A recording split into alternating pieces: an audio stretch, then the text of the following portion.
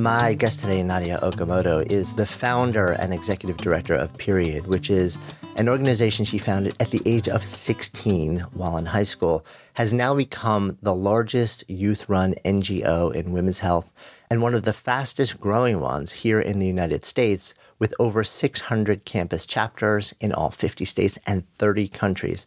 And while running that foundation, Nadia also headed off to study at Harvard, where in 2017, she then decided to also run for office in Cambridge. And while she didn't win, her campaign team made really historic waves, mobilizing incredible numbers of young people on the ground and at polls.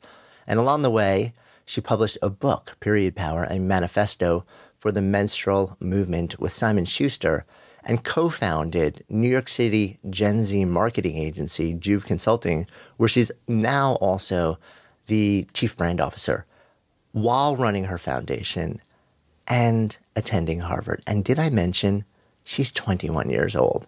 So in today's conversation, we explore really this entire journey, along with the moments in her early life, some very painful, on the level resulting in sustained PTSD that she's dealing with to this day, that have really shaped her journey, that have inspired her to become who she is, to discover her voice and a sense of power, and step into a place of agency and impact, and work insanely hard, travel the world, and just make an astonishing difference, so eye-opening and so moving to know that it doesn't matter how young or old you are, there's a sense of willingness to step into the void, to teach yourself anything you need to know to make big things happen, and to simply place one foot in front of the other, and trust that doing that day after day after day will lead you to a place of incredible possibility and potential and impact.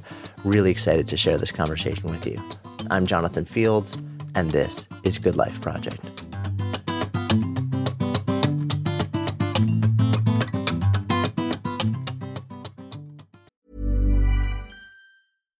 Hey, Dave. Yeah, Randy. Since we founded Bombas, we've always said our socks, underwear, and T-shirts are super soft. Any new ideas? Maybe sublimely soft. Or disgustingly cozy. Wait, what? I got it. Bombas. Absurdly comfortable essentials for yourself and for those facing homelessness. Because one purchased equals one donated. Wow, did we just write an ad? Yes. Bombas. Big comfort for everyone. Go to bombas.com/ACAST and use code ACAST for 20% off your first purchase.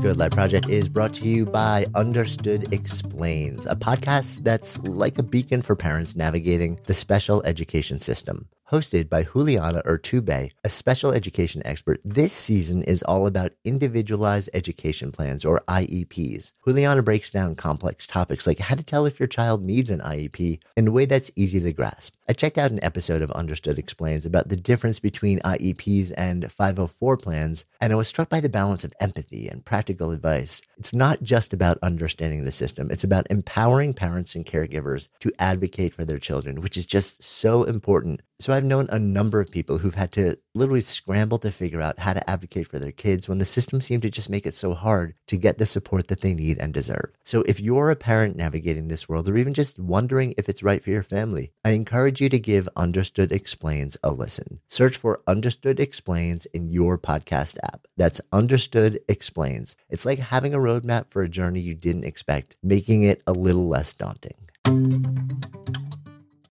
Good Life Project is sponsored by LinkedIn Ads. So as a business-to-business marketer, your needs are unique. B2B buying cycles are long, and your customers face incredibly complex decisions. So isn't it time you had a marketing platform built specifically for you? LinkedIn Ads empowers marketers with solutions tailored for B2B. Imagine having direct access to 1 billion professionals, including 180 million senior executives and 10 million C-level leaders. With LinkedIn's powerful targeting tools built for B2B, you can drive serious results. LinkedIn Ads generated 2 to 5 times higher return on ad spend than other social platforms in the technology space. We've actually tapped the power of LinkedIn Ads a number of times ourselves, and the campaigns have been really successful. If you're ready to revolutionize your B2B marketing, try LinkedIn ads with a $100 credit on your next campaign. Terms and conditions apply. Go to linkedin.com/goodlifeproject to claim your credit. That's linkedin.com/goodlifeproject, or just click the link in the show notes. Terms and conditions apply. We first met in kind of a fun way. It was last summer. We were both speaking at an event, and it's funny. I knew about your work before that, but I didn't realize I did. Yeah. Because one of my daughter's closest friends actually had worked with you, but I never made the connection. And finally, my job at that event was actually to introduce you. And I started going into like researching. I'm like, oh my. What just an extraordinary human being. So it's so nice to be able to sit down with you and just spend some time and go deeper into your story. Well, thank you for having me. Yeah, my pleasure. So we're hanging out in New York City right now. You grew up in Portland, and we're going to get to that. But you were born originally in New York City. Yeah, I was born here, raised here for like about the first decade of my life. And then when I was 9, moved to Portland. But actually between the ages of like 9 and 17, I was living a third of my year in New York. So my dad was still here. And so like every summer break, every day after Christmas, every other Thanksgiving, I would be back in New York. So I think New York to me has always been this home that we like never really left. And I think in the last like 2 years, I was able to like really reclaim the city for myself. Yeah, that's beautiful. And I know, so you're in your family, your grandparents originally came here from Taiwan. So my mom's parents came from Taiwan. My dad immigrated from Japan with his parents. Got it. And did they end up both coming to New York City, or did they sort of like move afterwards? I don't know. I think that my mom actually grew up in Indiana. My dad grew up in Alaska. Oh, no kidding. And then I think they ended up in New York when they had me. They had me relatively young, like 22. So relatively young, and really, really bad marriage. Like my dad ended up being really, really abusive. And so I think that was a big part of like what shaped a lot of my character from the beginning, and also shaped a lot of our like life moves, moving to the other side of the country, taking those big risks with my mom. Yeah, and I know you've spoken pretty openly about it and written about those early years. And it's also interesting because, tell me if this is true, but I've read that, it's almost like it seems like it's easier for you to share that part of your life when you're speaking to large numbers of people on stage than in just an intimate conversation. Yeah, no, it's interesting. It's like my mom and like my best friends, like some of the closest people to me, found out about like my greatest trauma, like when listening to a speech, And it's actually interesting because it's like, I think the stage and speaking, like people, I think, oftentimes think of it as this scary, like, oh my gosh, you're talking to so many people. But I think for me, it feels wildly comforting because they're there to listen to you. And like, I can say whatever I want to, and it's not a space where they're responding, It's a space where I'm speaking and then there's a conversation after, But I think that because of that relationship with our audience where I'm trying to give them something new that they haven't heard before, or I'm trying to tell a story that I want them to relate to, or that makes them think more about their life experiences, not necessarily anticipating what they're going to say back to me. I think that there's like this odd safety I feel on stage. Yeah. So actually public speaking is also like where I've said things for the first time out loud or to myself about what I've been through, like the first time I'd said that my family experienced living without a home of our own and was legally homeless was in front of like 300 girls at my first leadership conference, right? Or the first time I said I was in an abusive relationship when I was 16 and was like raped when I was younger was in like my first TED Talk when my mom was sitting there. I remember her face just like shocked. And like the first time I ever opened up about like experiences with my dad was at like a conference in LA 2 years ago. And it was the first time I'd ever said that out loud. Yeah. I mean, I'm so curious what that was. I mean, it's interesting also because when you talk about sort of the stage and I share that experience with you, I speak, there is this really odd sense of, it's like, there's this moment in time where for, like 20 minutes to an hour, you control both the container and the narrative. Exactly. And that is so rare in life, just in everyday life, in conversation. I also think that I mean, I'm an absolute young workaholic, and I think that for me, it is really hard for me to like put my phone down, put my laptop away, like forget about like, the pushback that might be coming in from there, or just like, kind of block myself off from what's happening in the workspace. And I think in the age of social media, it's really easy for people to make judgments and like call you out or, make comments to you. And when you're on stage, all of that kind of like fades away. Yeah, it's just one directional. Yeah, yeah. Which these days, I guess it really almost everywhere you go, whether there's a screen between you or not, there's a conversation always happening. Yeah. Everybody else has a voice. You may put out the initial prompt, but everybody can come back with you with whatever they're thinking and say and want to say, which is not all. Sometimes it's a great thing and sometimes not. Yeah, and I love that aspect of social media and like conversation, but I think that when that's so present, it's hard for me to like reflect and delve deeper and like tell my story. Yeah. So I think that the stage has sort of become a platform for me to do that. And then after, I absolutely seek out those conversations. Like my favorite part about speaking is not necessarily the speaking, but it's like getting off and hearing the stories of all of these audience members who for the first time open up to me about something that they've never shared before. You know, I think I very much like attract the stories and like emotions of specifically like other women of color who've experienced domestic violence or abuse or have felt silence at some point in their life or struggled with depression. And I think that so much of those experiences, when you're healing from them, make you feel really alone and feel really isolated. And so I think that there is something so powerful about storytelling in that. Yeah, just knowing that you're not alone in those particular absolutely. moments. I mean, that's the power of like Me Too. Yeah, no, 100%. So younger years in New York City, really tough home life. Do you have strong memories from that window of time? No, I think if anything, I have like no memories from that window. I mean, I think like that's a aspect of like PTSD, it's like I think there are specific glimpses of memories that I have, and honestly like every few months I'll like have a new memory come back to me randomly. But I think that like honestly I like from looking at pictures, I think that I really see like how bonded my mom and I were. Like it was just me and her for like the first couple years. And I see how bonded my sisters and I were. I think from my first role in life ever was like being a big sister. I think I was always told like it's my job as the oldest sister to be a good role model, but also to protect my sisters. And that was like very literal when my dad would have like his anger outbursts and things like that.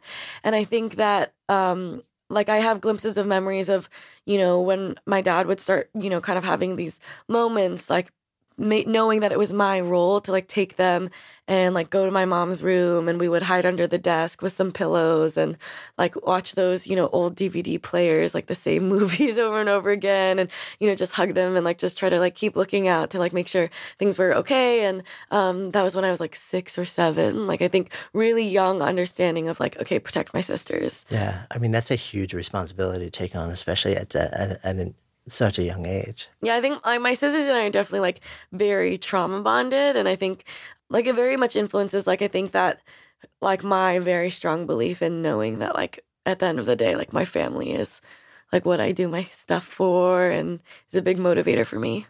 So I guess you were around 9 years old when your parents finally split and then you and your sisters and your mom headed out to Portland.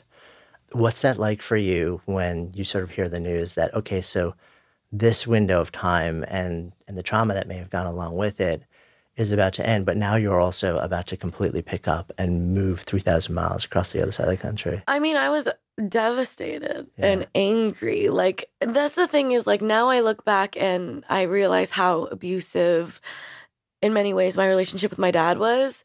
But when you grow up with that abuse and you see even, like, the fighting, like with your parents, if that's all you know, it's just completely normal, like no one tells you this is abusive, like this is what abuse looks like, to me, I'm like, that's my relationship with my dad. Like if anything, sometimes I was like, that's how my dad shows me that he loves me, and I think that that's the hard thing about abuse. So when I was 9 and we were moving from New York, I was like devastated. And if anything, I was angry at my mom, You know, I was angry, like, how could you take away the city? How could you take away our grandparents who live here? How could you take away my dad? And I think that those were the very real emotions I felt at the time. And now looking back, I'm like, thank God, you know, like, thank you, Mom. But, you know, I think when you grow up in New York City, there is this ego that comes with New York of like, this is the best city in the world. No other city can compare to this. And I truly felt that everything outside of New York was like upstate New York. Like what I saw when we left the city was like, cows and, you know, lots of grass and no buildings and no crowds. And to me, that was it felt very isolating. Like I was not comforted by that in any way. And that's what I thought of as Oregon. You know, like I remember in my third grade class, we had this big map of the United States on the wall. And there were little like animals or little like trees to represent the different states. And, you know, there's like tobacco plants around like Tennessee or something. Around California, there were like grapes over Napa Valley. And around Oregon, there was a mountain and a cow. You know, and I remember just being like so devastated that that's where we were moving. And then over New York, it was like the city and the Apple sign, you know? And I think that for me, I was like, I was so angry that we're moving out to Portland. Yeah. So when that finally happens, when you guys touch down in Portland, so you would have been 9, that's like the end of primary school, right? It was going into 4th grade. Okay. What was the reality of when you sort of like landed in this new city? I mean, you know, I think that it was our first experience, like, not having a home, you know, like even in the times when we were living in New York, even though things were rocky, we always had like our own home. You know, my mom actually also did corporate law for the first few years of my life and then burned out and left when I was 5. But, you know, I think that we always had a home of our own, like a place that like we lived that was meant for us, that like our name was on the lease or whatever. When we moved out to Portland, it was like, no home. We knew one couple. We moved into their basement for a little bit. And then as soon as we got there, my mom sent my sisters and I off to sleepaway camp so she could go find a place. And then we got back and like moved into our own home. But it was really interesting because like for the first time I had my own room and I hated it. Like I would always sneak out and sleep with my sisters or sleep with my mom. Like I was not used to it. And I was really scared of this silence. Because, you know, in New York, like I grew up downtown, then you always hear like the fighting and the drunken partiers outside. But that's just like you get used to it. That's just like the soundscape for New York. Exactly. And it becomes, for me, it's like comforting. Like I actually sleep better when I hear that. And in Oregon, it was like my first time trying to fall asleep and like just dead silence. Yeah. Like we lived in the suburbs for like a good 9 months. And I just remember like the silence was terrifying to me. And, like, I had, like, all my horror movie nightmares were, like, always happened when I was going to sleep. So it was really hard for me, like, when I think adjusting in that sense. I mean, at the same time, I think, like, the lack of diversity was a huge culture shock. You know, like, Portland is the whitest major city in the United States. And I really felt that at school. Yeah. I mean, especially coming from New York City, which is, I don't know, I would imagine it's one of, if not the most diverse city in the States. Yeah, and I think, like, the racism in New York is so blatant. Like people are unafraid to say things.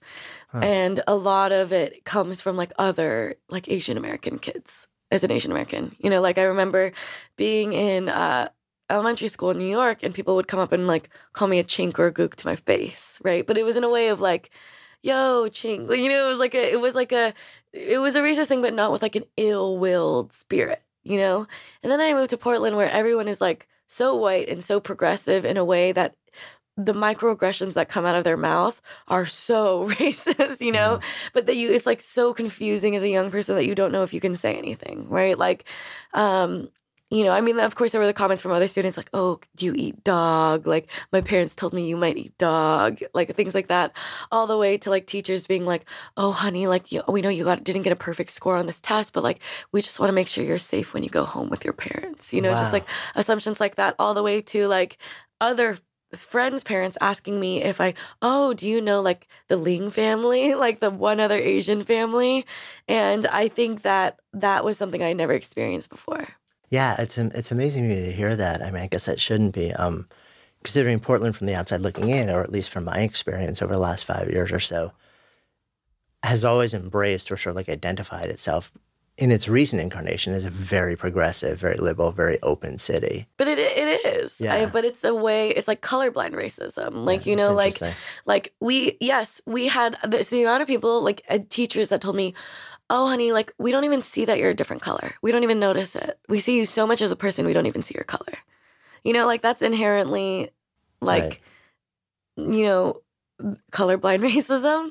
And I think also it was like, I mean, we would have Black Lives Matter rallies where the majority of speakers were white people, you know, where like it's the city of like white allies in a lot of senses, you know. And you know, in class actually last week we read the book like White Fragility, and it was super eye-opening because every page I was like, Portland, this is Portland, you know, like this element of you know, there's actually an SNL skit about like living in a white liberal bubble, and I think like I felt that so much when I lived in Portland, but it was so confusing because when they're saying like, oh, like we're so lucky to live in Portland because like we put our race aside. We come as two people. We come to the table as all one person. You know, I'm like, I think when you're in that space, you're like, oh, like that's very, I guess maybe that's beautiful, you know? And then you leave and you're like, no, that's actually really diminishing and racism in its own sense. Yeah, I mean, it's so interesting, I think, how the conversation around race has really evolved also, just nationwide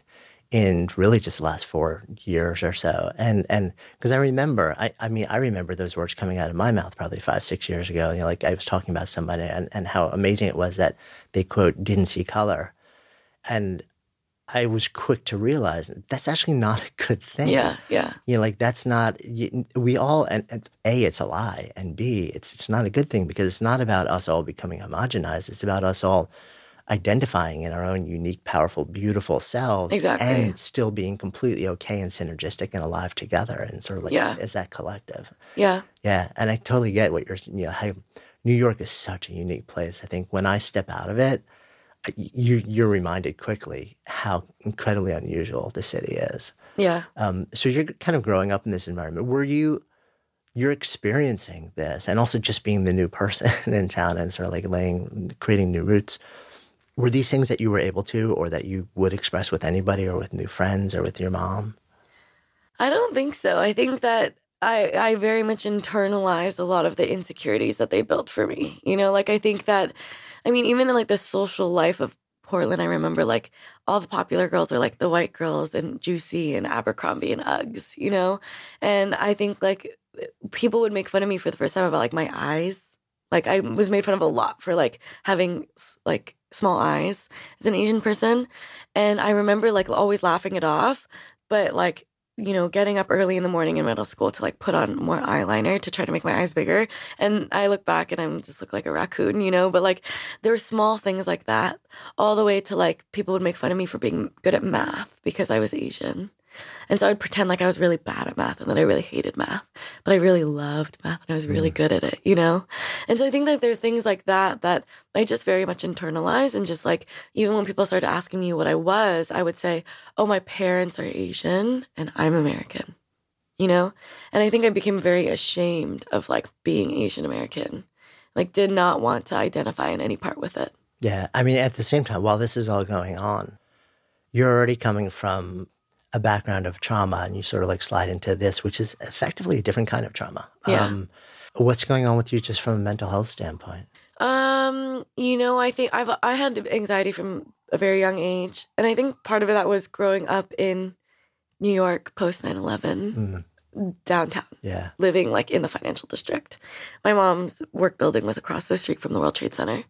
And you know, we lived in a building where we had to be like checked by security and sniffed by bomb dogs every time we went in and out. And like that in and of itself can be very like traumatizing in a lot of ways. So I think it was that combined with like the family home life that we grew up in that was very like, there was definitely like a lot of PTSD that I internalized in a lot of ways.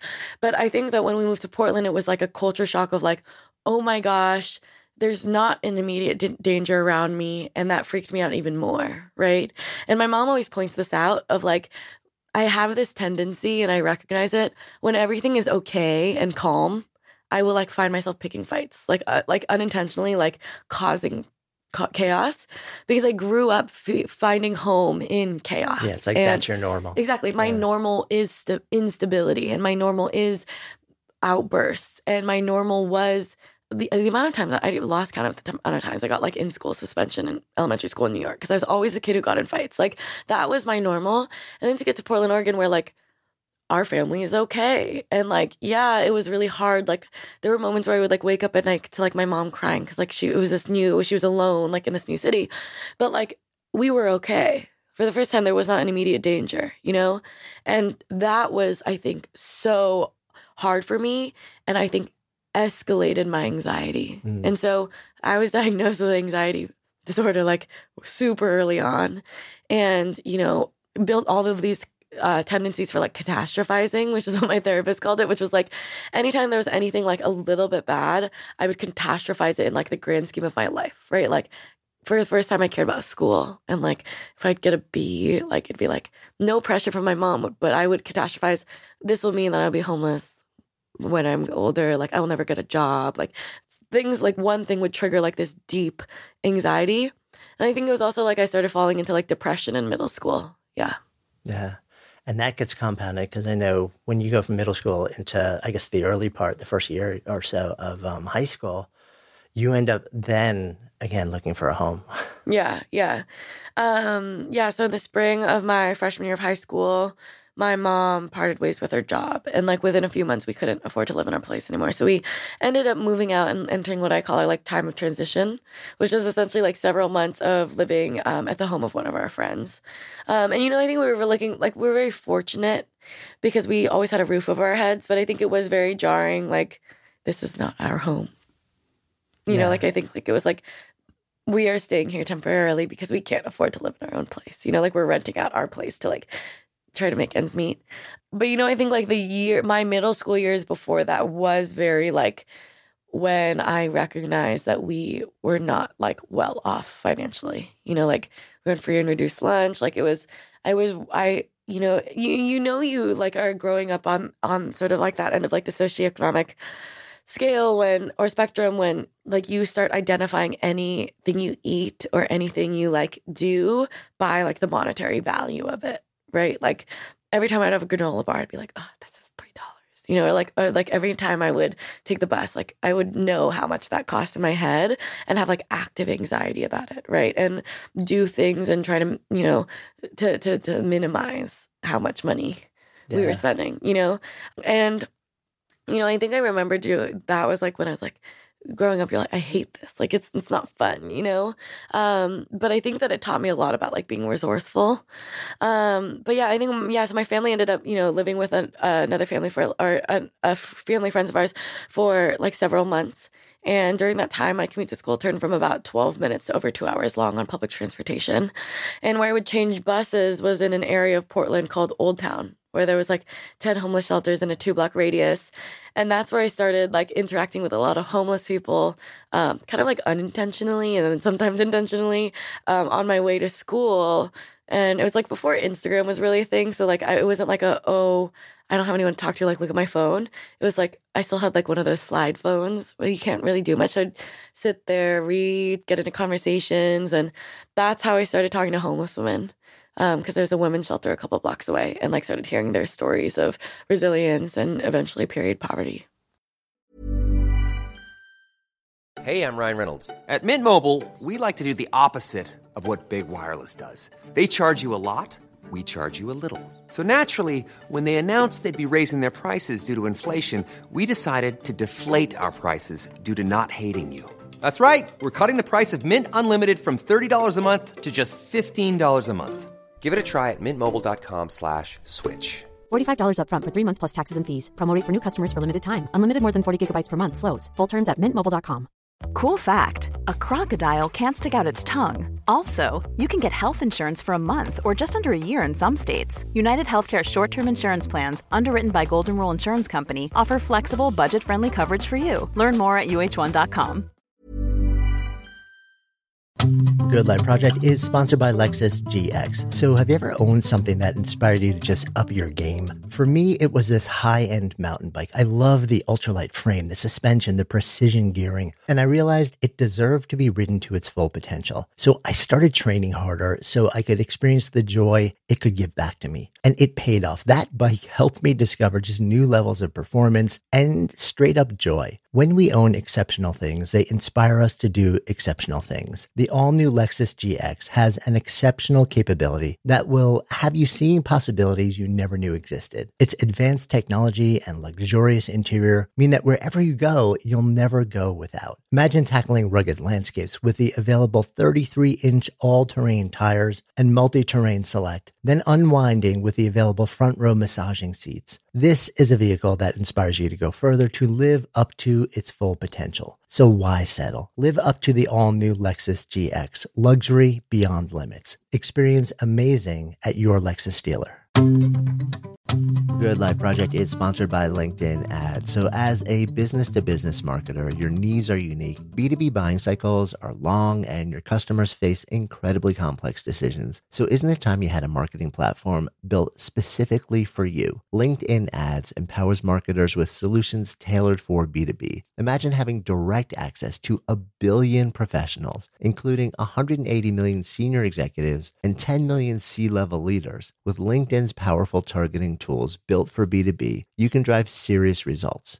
LinkedIn Ads generated 2 to 5 times higher return on ad spend than other social platforms in the technology space. We've actually tapped the power of LinkedIn Ads a number of times ourselves, and the campaigns have been really successful. If you're ready to revolutionize your B2B marketing, try LinkedIn Ads with a $100 credit on your next campaign. Terms and conditions apply. Go to linkedin.com/goodlifeproject to claim your credit. That's linkedin.com/goodlifeproject, or just click the link in the show notes. Terms and conditions apply. So you're somebody who, it's interesting. Who seems innately curious about a lot of just the human condition and people. I mean, before we turned on the mics in here, immediately you start asking about me and my life and how I got to this place. So it doesn't surprise me that in those moments you would have actually been curious. But so many people also, when they're around people who are homeless and on the street, like the immediate reaction is to pretend they don't exist, to not intentionally not see them, so they don't have to interact with them and see them. But it seems like you really went the other direction. It seemed like there wasn't that same sense of invisibility or othering coming from you. Well, so a few years before that, my mom started taking us to a church called, at the time called the Downtown Chapel in downtown Portland. That was I think half the congregation was homeless. And I remember being so scared of it when we first went. My sisters and I would be like, oh, we don't want to go. Everyone smells bad. Everyone's a little bit scary. People kind of say things to us, when we walk by, it's scary. We don't like walking in. We have to pass by all these scary people.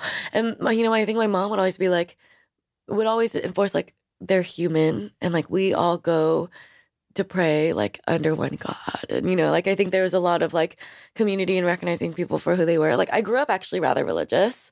We're not anymore.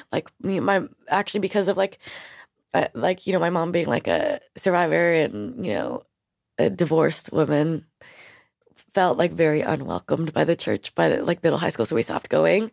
But I grew up going to church every Sunday. And that was one of the churches we went to. That was actually 3 blocks away from that bus stop. Mm-hmm.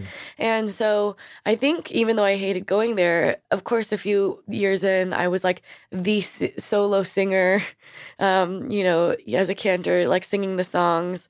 I was washing dishes there for volunteer hours.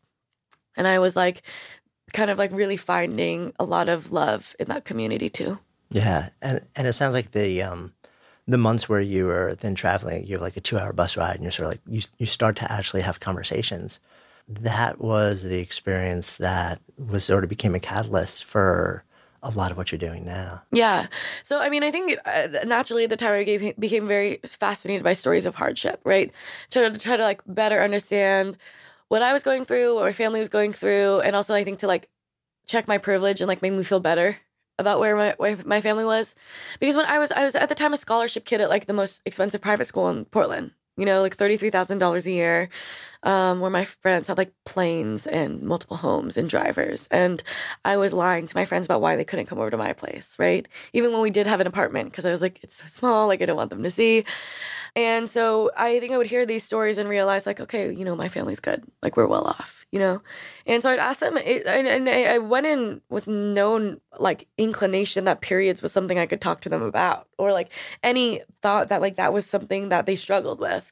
I would go in being like, how did you get here? Do you have a job? Why don't you have a job? Did you try? Like, did you ever have, asking them about domestic violence. And that was actually for the first time when I started to realize that my family went through domestic violence, because I started hearing them label label it as domestic violence and recognizing like, yep, we did that too. Like, yep, we had the same thing, or like for the first time hearing about them being abused by their dad or their uncle, and then me realizing like, that's what you call it? Like, that's abuse? Or like, it's not just me, And so I think like it was actually the conversations with these homeless women, like outside of this drag bar, like at this bus stop, like sometimes early in the morning or late at night, that like I think made me reflect a lot. But I started asking them what they found most challenging about their living situation, and like something they'd never talked about before. And that's how I collected this accidental anthology of their stories of using toilet paper and socks and brown paper grocery bags and cardboard to take care of their periods. And I think it was this thing that like made me so angry, because it was like, how do they have to use trash to take care of their periods, right? And like, I think truly being able to empathize with like how much of like a violation of dignity that would be, and like something that's so personal, and would hear their emotions about it and hear them know that like your period is something that like you feel silenced about because it's so stigmatized. Like, how do you feel ready to go up to often the male authority of a shelter and be like, hi, I'm menstruating and I need a pad, And I think like the fear that comes with asking for help on that, and like how it becomes a reminder at once a month of like your living situation. Yeah. As you start to see this and gather stories, and clearly it's affecting you, what happens that makes you say, okay, I can't just walk away from this, but I need to do something about it? I mean, my initial reaction was not like, oh, period poverty, I'm going to start a nonprofit. Yeah. My initial reaction was like, are you serious? Like, how bad is this issue? So it's naturally with Google, like went to Google, would Google questions, like keywords about period poverty, and like just went down these rabbit holes on Google and learned that periods are the number one reason why girls miss school in developing countries. It's this cultural significance of girlhood to womanhood, the single event that leads to them dropping out of school, getting married early, undergoing female genital mutilation, social isolation. Googling and learning about like in, various places in the world, women aren't allowed to touch animals that will be cooked because it would be considered contamination. Women on their periods, their touch in their gaze is considered a curse. They're not allowed to like see men, make eye contact with men, not allowed to see sunlight, just like the extremes of this practices around menstruation, not globally. And then I started Googling it in the US and honestly found like next to no research on it in the US. And I really like, this is something I've learned about the social impact space in the US is like, this is like all these problems are problems in the global developing country, not problems here. And then you're like, no, there's still problems in the US. But I did start learning about started finding anecdotes of, people around the country who are experiencing homelessness, can't afford period products. Learning food stamps doesn't cover period products, but it covers candy, And then I learned about the tampon tax. So in 2014, when I started, now the number's 35, but at the time, 40 states in the US had a sales tax on period products, considering them luxury items.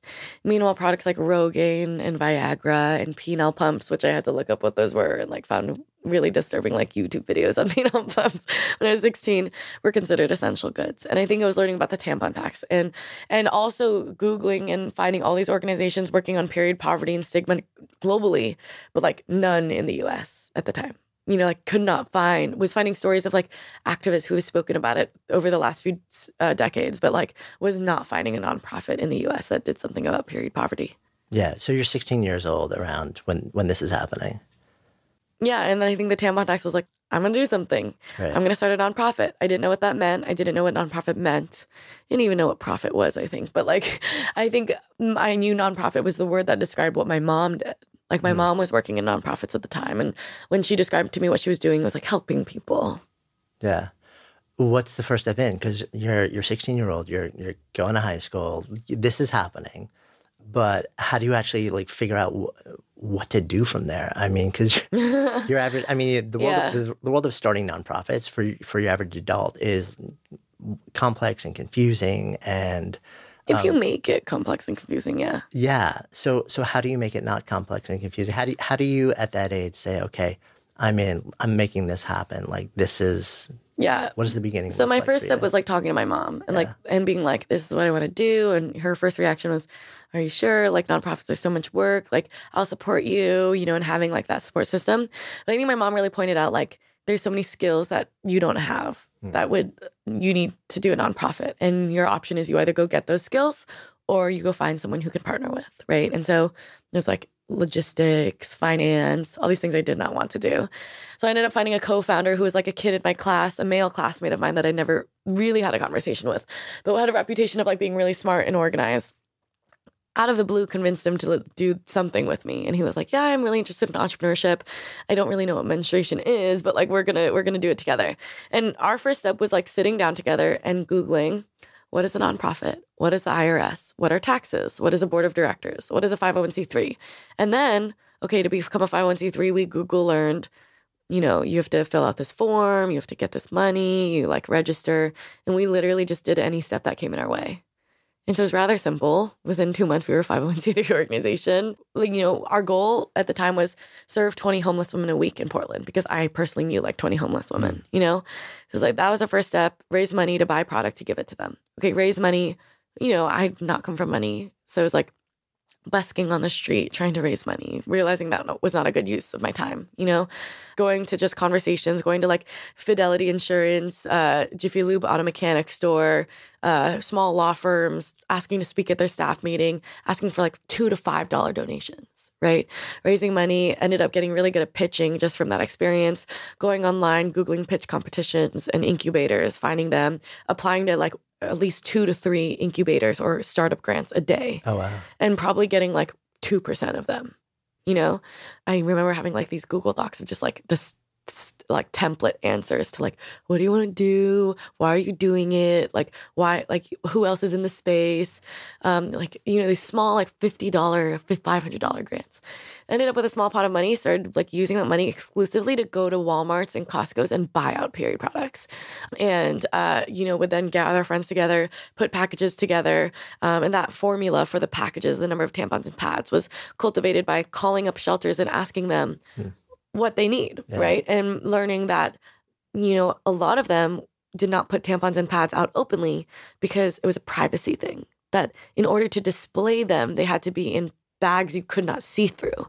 So all of our packages are in paper bags, Now they have our logo on it. But when we started, the reason for that was because of like a comfort thing, And it still kind of is. Like there are a lot of people that we serve or a lot of shelters that don't feel comfortable having tampons and pads out.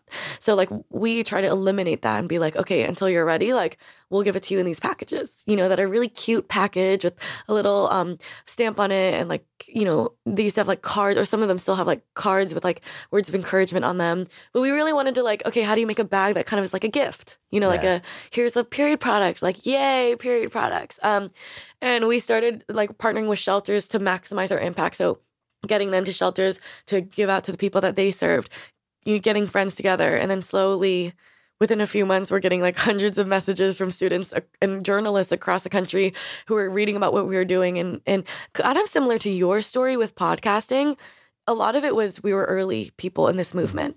We started in December 2014. That's when we were incorporated. Right. 2015 was the year Cosmopolitan, NPR named the year of the period when we talk about period poverty. So we were literally like one of the first organizations, not the first, I know there's some other out there, but like we were like one of the first that like knew how to use social media because we were young people on social media, right? We were one of the first that like was ready to tell our story.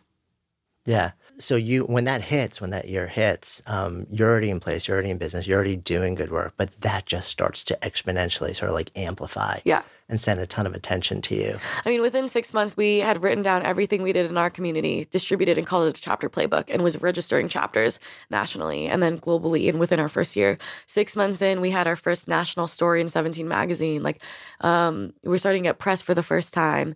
And I was 16. And so and this is also like before the wave of youth activists. You know, like now youth activism is like, okay, Greta is 16, right? Incredible. Like climate change activists are all students, you know, March for Our Lives, all high schoolers. This was like 5 years before that when like it was rather abnormal.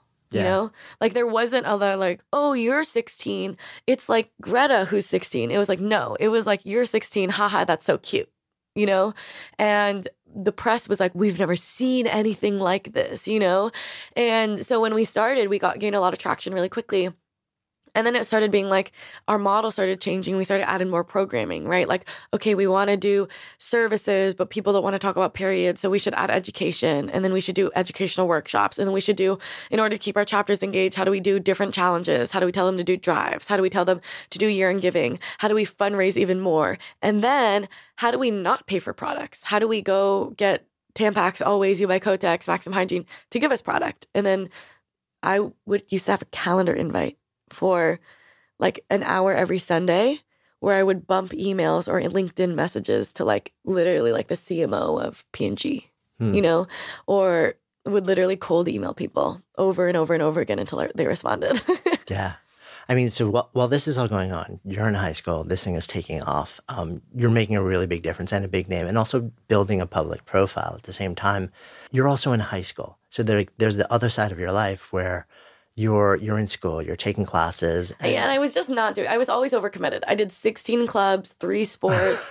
I was pre-professional ballet. I was also boys varsity baseball, like mock trial. I was president of mock trial, MUN, Asian Pride Club, you know, all of these things. Like I was always overcommitted in high school. Right. So, but when your identity publicly starts to become known as the person who started this, like the Period organization, like the foundation, and like you said, there was still, especially in your teens, so much discomfort, public discomfort around the conversation, like around, quote, marks menstruation and the word period.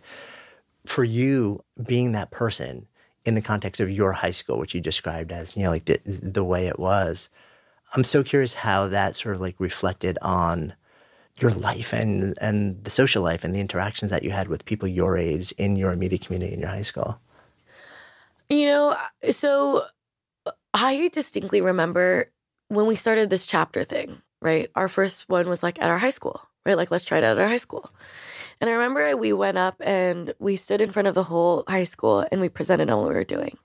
And the original name of the organization was Camions of Care, which is like truck, camion, you know, truck of tampons. That's originally what I wanted to call it.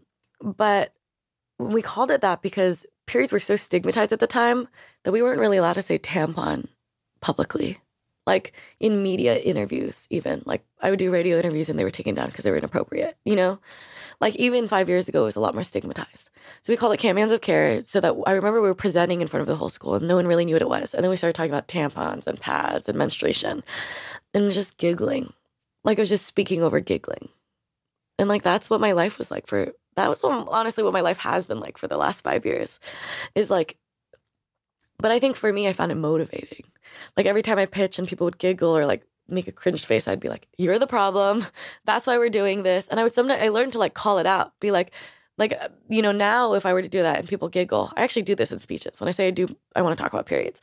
I'm like, okay, see how we all giggle? Why do we giggle? Like the majority of us in the room menstruate. Like, why are we giggling? Like, why is this a weird thing? But I didn't know to say that. So like, I remember that those moments of being giggled at like by peers was really hard. And I also think that because it was rather unheard of that like young people started nonprofits even 5 years ago, like now it's a norm. Everyone's trying to start a nonprofit to get into college, you know, but like back then it was like, I didn't really talk to my friends about it. And if they did know, like to them, it was so unheard of that they were like, okay. Like it was just like weird. Yeah. Right. It was just kind of like a quirky thing that you were doing on the yeah. side. So, I also had a reputation of like being the person who was like starting weird things. Like sophomore year, I was like, I want to do High School Musical. So I started like the Palm cheer squad and was like choreographer and coach for like the first dance and cheer team at my school. Yeah, it sounds like, I mean, the part of the backdrop of all what's going on also is that dance was a really big part of your life. In fact, like classical ballet even. Yeah. I mean, I think like I grew up dancing since I was like 2. Yeah. And, you know, I grew up in New York, like Alvin Ailey steps, you know, was like very dance heavy. But that also changed in high school. Yeah.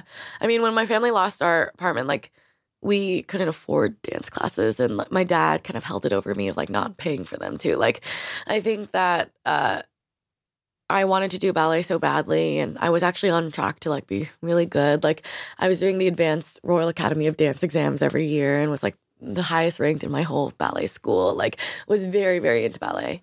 And then it was like affordability and doing so many other things. And then when I was 16, actually, like at the time, I started having these conversations with, actually like after my family moved back into our place and got back on our feet, I found myself in a really abusive relationship with someone who's a few years older than me in my high school, who just like made me feel at home because of how abusive and like chaotic it was. You know, like, I think that there's a sense of familiarity of like, yep, this is where I belong, you know, which is really sad.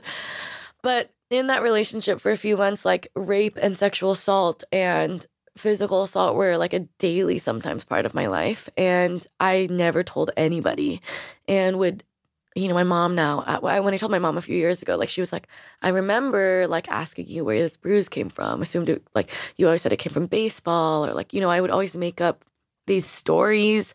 And, you know, it was really hard. I was 16, you know, I was like a virgin before that. Like, and that was my first introduction to a lot of like sexual experiences. And at the same time, I think I had sort of become used to that sort of treatment in a lot of ways. Like in middle school, I was the only girl a lot of times on this school bus. And I was on a school bus where boys were regularly getting suspended because they had to install a camera in the bus because of sexual harassment. Like, the first time I watched porn was because all the boys like tied me down my first day of 6th grade and held porn in front of my face and made me watch porn, you know, or like would pull my pants down as I walked down the aisle with like credit card swipe where they like put their hands between your legs. Like, it was not a good middle school experience. And so my first introduction to those experiences was like feeling very objectified. But then at the same time, learning to crave that attention. Right? Like, I reflect now realizing like I truly understood my self-worth at the time is like, how objectified was I? How wanted was I? You know? And I think like that was something I really had to work on. Yeah. So this is all happened. It's like everything you're describing, the most incredible devotional work and service and building. And at the same time, this is also like the other side of the spectrum in your life. And it's all just sort of blending into this one swirl of experience. Yeah, I mean, I think like activism and the work around periods became like my like healing, you know? Like, there were times when I would get really hurt, and actually it was really sad, but like, you know, ballet is something I love so much, and I actually had to stop for a while because I hurt my back really bad from sexual assault. And, you know, I think that when I would go through those experiences and feel like so powerless and voiceless, I would just stay up all night and work on period. You know, like I would apply to new things, send more emails, find new places to speak at, you know, never paid for speaking. I was a volunteer for the first 3 years. But, you know, would start speaking, and like every time I could convince someone to be involved or get involved or stand up for periods, it was this like, my voice matters. Like, I can do something. I like my potential comes from my self-worth. And I think it just kept doing that. And then I started seeking out inspiration online, you know, like watching videos of like Wendy Davis at the time, who did a like 14-hour filibuster against anti-abortion, you know, like watching videos like that, like reading about Gloria Steinem, reading about like these powerful women that gave me the courage to finally like get out of these abusive situations and be like, I don't deserve this. Like Wendy Davis, like went through all this shit, and like she went to Harvard, like all of this stuff. And then even like reflecting on my mom went through that, and like she got out of it. My mom also went to Harvard, like all of these things of like, I'm going to get out of this. I do not deserve this. Good Life Project is sponsored by Lexus GX. So have you ever owned something that inspired you to just up your game? For me, it was this high-end mountain bike. I love the ultralight frame, the suspension, the precision gearing, and I realized it deserved to be ridden to its full potential. So I started training harder so I could experience the joy it could give back to me. And it paid off. That bike helped me discover just new levels of performance and straight up joy. When we own exceptional things, they inspire us to do exceptional things. The all-new Lexus GX has an exceptional capability that will have you seeing possibilities you never knew existed. Its advanced technology and luxurious interior mean that wherever you go, you'll never go without. Imagine tackling rugged landscapes with the available 33-inch all-terrain tires and multi-terrain select, then unwinding with the available front-row massaging seats. This is a vehicle that inspires you to go further, to live up to its full potential. So why settle? Live up to the all-new Lexus GX, luxury beyond limits. Experience amazing at your Lexus dealer. Imagine the softest sheets you've ever felt. Now imagine them getting even softer over time. That's what you'll feel with Boll & Branch's organic cotton sheets. In a recent customer survey, 96% replied that Boll & Branch sheets get softer with every wash. Start getting your best night's sleep in these sheets that get softer and softer for years to come. Try their sheets with a 30-night guarantee. Plus, get 15% off your first order at bollandbranch.com. Code BUTTERY. Exclusions apply. See site for details. By the time you graduate high school, what does the organization look like? By the time I graduate high school, Period was a national organization in I think maybe we had, I would guess we had 50 chapters. Oh, wait, I remember. I think I gave my first TED Talk at the end of high school. We had addressed 9,000 periods. So 9,000 period packs or menstrual cups. 9,000 periods. And I think 50 chapters, which is insane to say now because that's so small. But at the time, I remember getting on stage, 9,000 periods, and people were so stunned, right? That's what the organization looked like. And it was me and everyone volunteer. Our operating budget was probably a few $1,000s every year. Yeah. We just surpassed $1 million. It's amazing. But yeah, that's what it looked like. And then we rebranded my first year in college. And yeah, now what Period is, we're a global youth-run NGO fighting period poverty and period stigma through service, education, and advocacy. So we're distributing a lot of product still, trying to change the way people think, talk, and learn about periods through education, and actually actively passing and advocating for policy from the local to the national level. So passing legislation about period products for free in schools, taking down the tampon tax in the remaining 35 states, and advocating for schools to be freely accessible or period products to be freely accessible in schools, shelters, and prisons. And to do all of this, we mobilize young people. So to date, we've addressed over 900,000 periods through product distribution, and we've registered over 600 chapters at universities and high schools in all 50 states and 30 countries. Yeah, that is so incredible. And in a really astonishing short period of time when you think about it. Yeah. This has only been a couple of years. Yeah. That is incredible. At the same time, you mentioned, okay, so you go to college, so this is continuing while you're in college. You end up in Harvard, and at the same time running this foundation. And then I ran for office. Right. So tell me, because, more stuff. What was happening that made you say, I need to run for office? I started running around Cambridge. And, Cambridge was kind of a special place for me because my godparents are there. And so actually we would go there kind of every year or so. And it was without my dad. It's kind of a safe place. And I had just never seen gentrification like I did in Cambridge. It was Harvard for a few blocks and then white professor houses and then public housing. I was so fascinated by the gentrification. And so similar to my obsession with periods leading me to Google rabbit holes, would Google downloading every publicly accessible report on housing affordability and income inequality.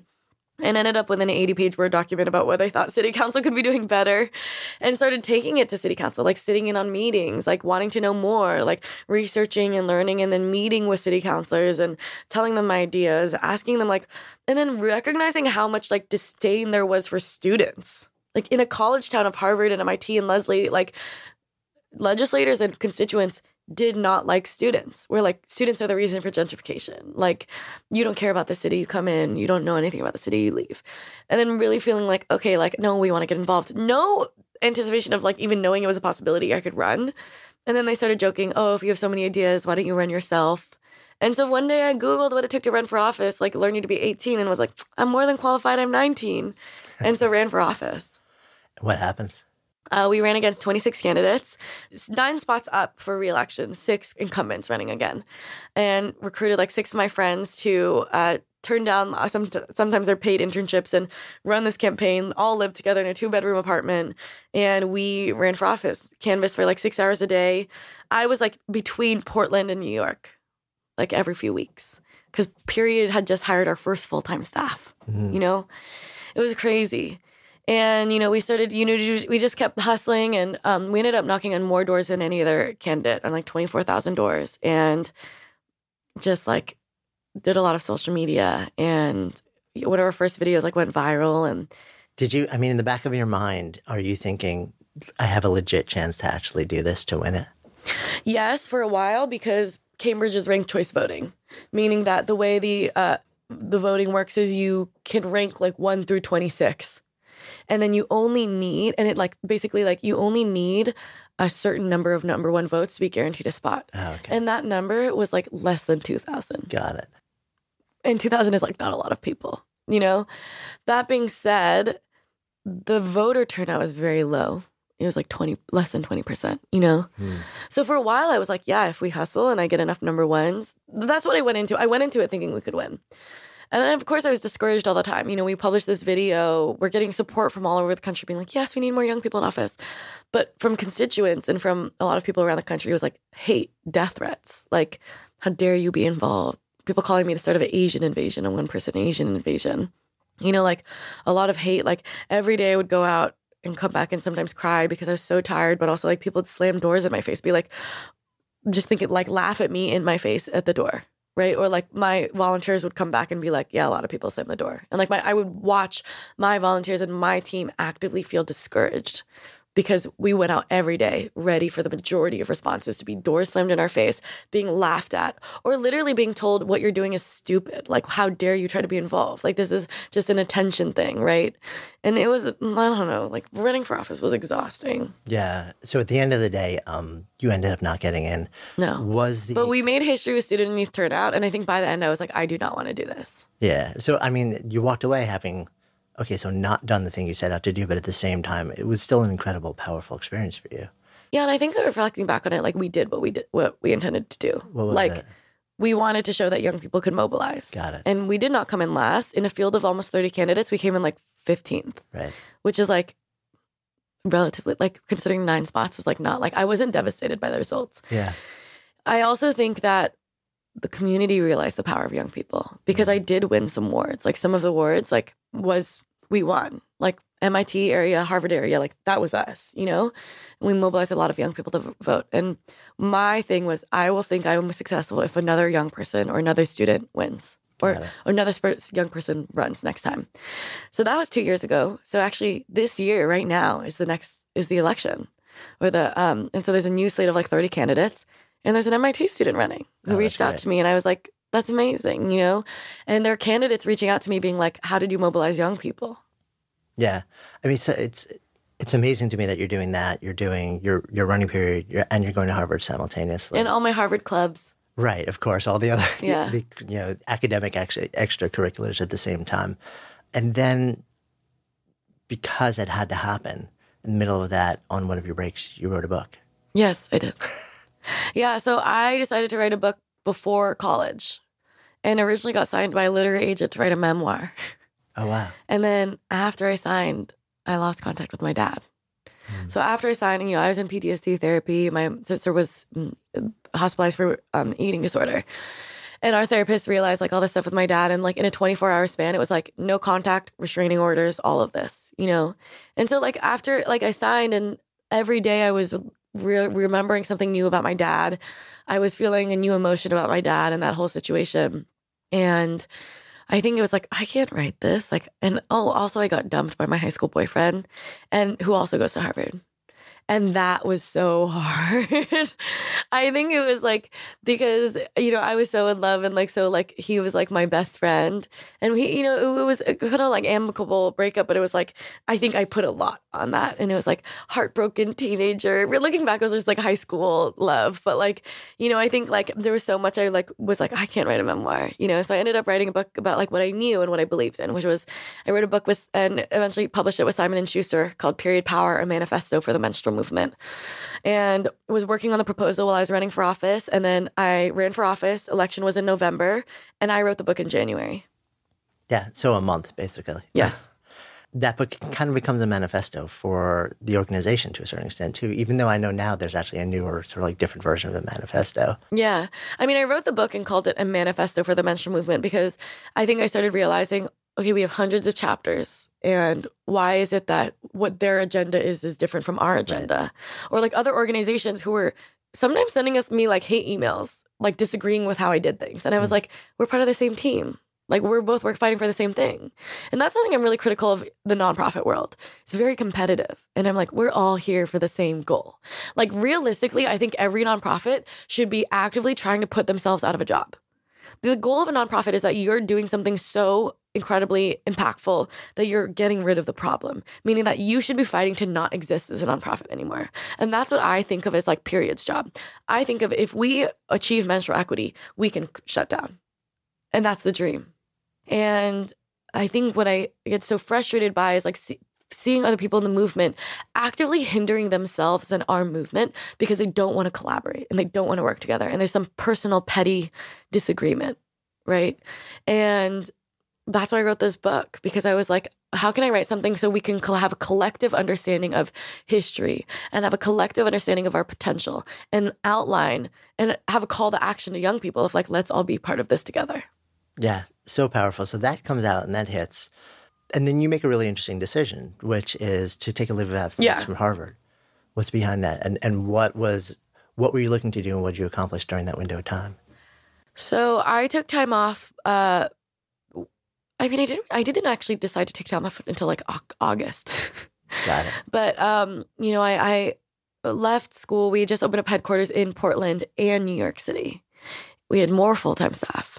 And we had 60 interns because I didn't know how to say no. And I think like my book was coming out and I was like, every day I'd be like, this is really a big deal. Like having the book come out was like, didn't feel like a big deal because it was just Google Docs to me. And then I remember seeing it and being like, oh my gosh, like this is a book. And then I also realized that I had never met another author. And I was like, I'm going to be the only author I know. And the only published author most of my friends know, right? And I was meeting other like aspiring writers, like people who were decades older than me who had always wanted to write a book and could not find a publisher. And I was like, I got like a really big book deal. Like, and like, oh my gosh, like, yeah, we got a big book deal from like my dream publisher, And I think it was like, I will forever regret it if I'm like in school, not preoccupied and like all like, cannot give this book my full attention.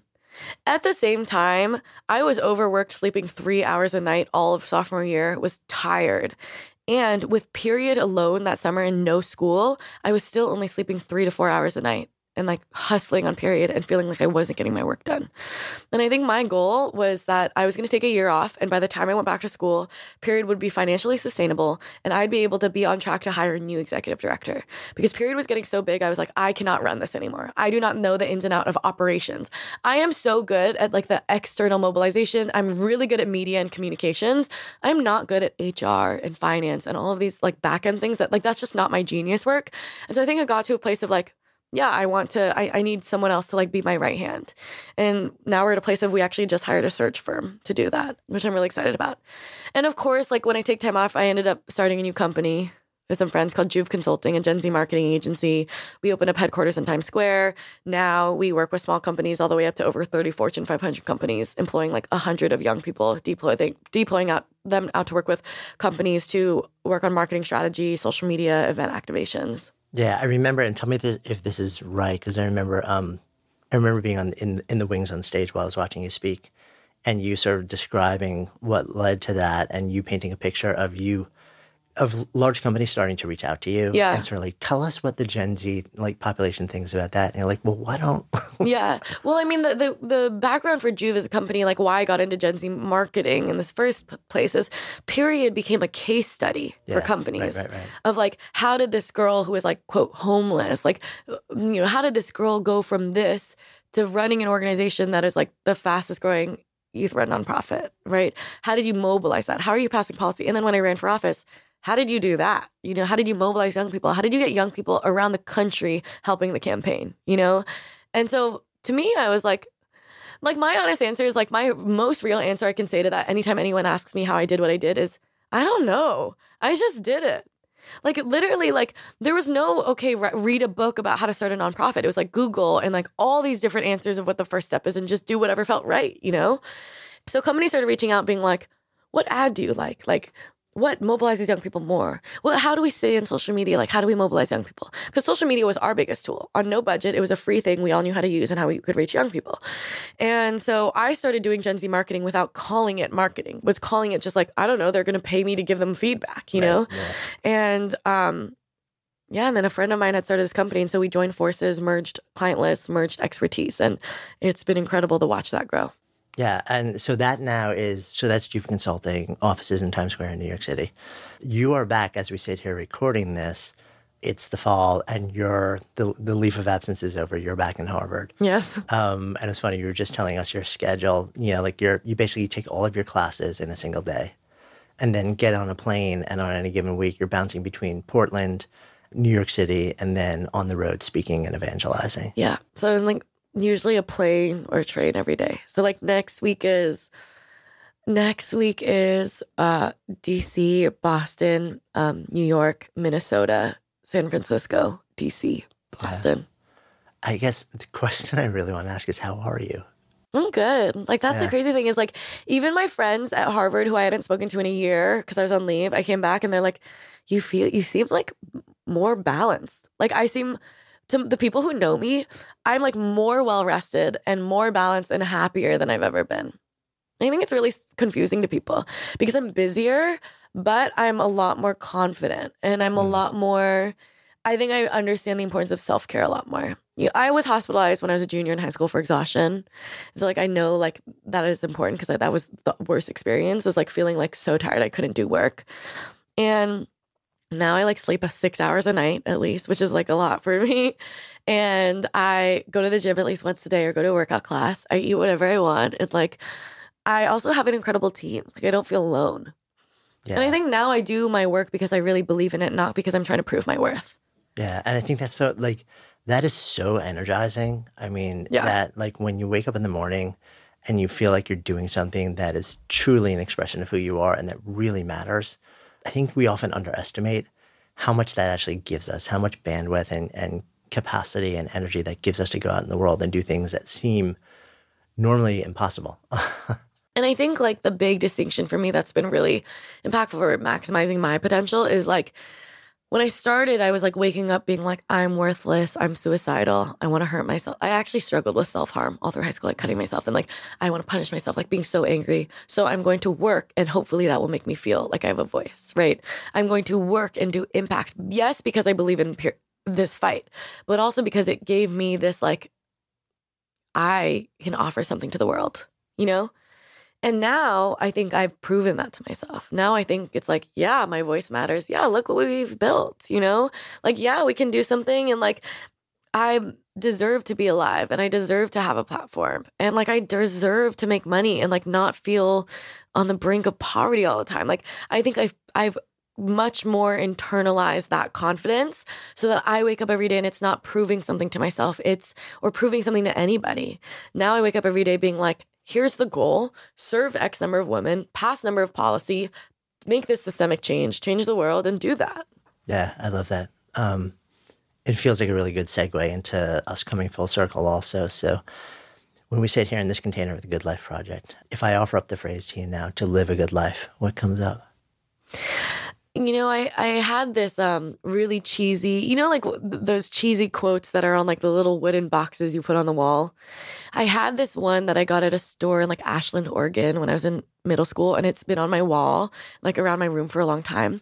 And it says, if you love the life you live, you will live a life of love. And I think like that's what the quote you just said reminds me of. Because I think to me, like, I think there is something really beautiful about like being surrounded by people who you love and that love you. And I think like love to me is this just like feeling of like safety and home. And I think I actively push myself to love what I'm doing and love the life that I'm living. And I do. Like a lot of people look at my life and they're like, how could you love traveling every day and no stability? But remember, that's where I feel most comfort. But now the chaos that I feel comfortable around is not domestic violence or sexual harassment. Now the chaos that I live on is like hustling to do the work that I want to do and spread this movement. And so I love what I do. And I know it's how much of a privilege it is to love your profession, right? Like to be able to turn your passion into a profession is a privilege and it's very rare. And I know how lucky I am to have that. And I love what I do. And I think because of that, I feel a lot of love in my life. Thank you. Yeah.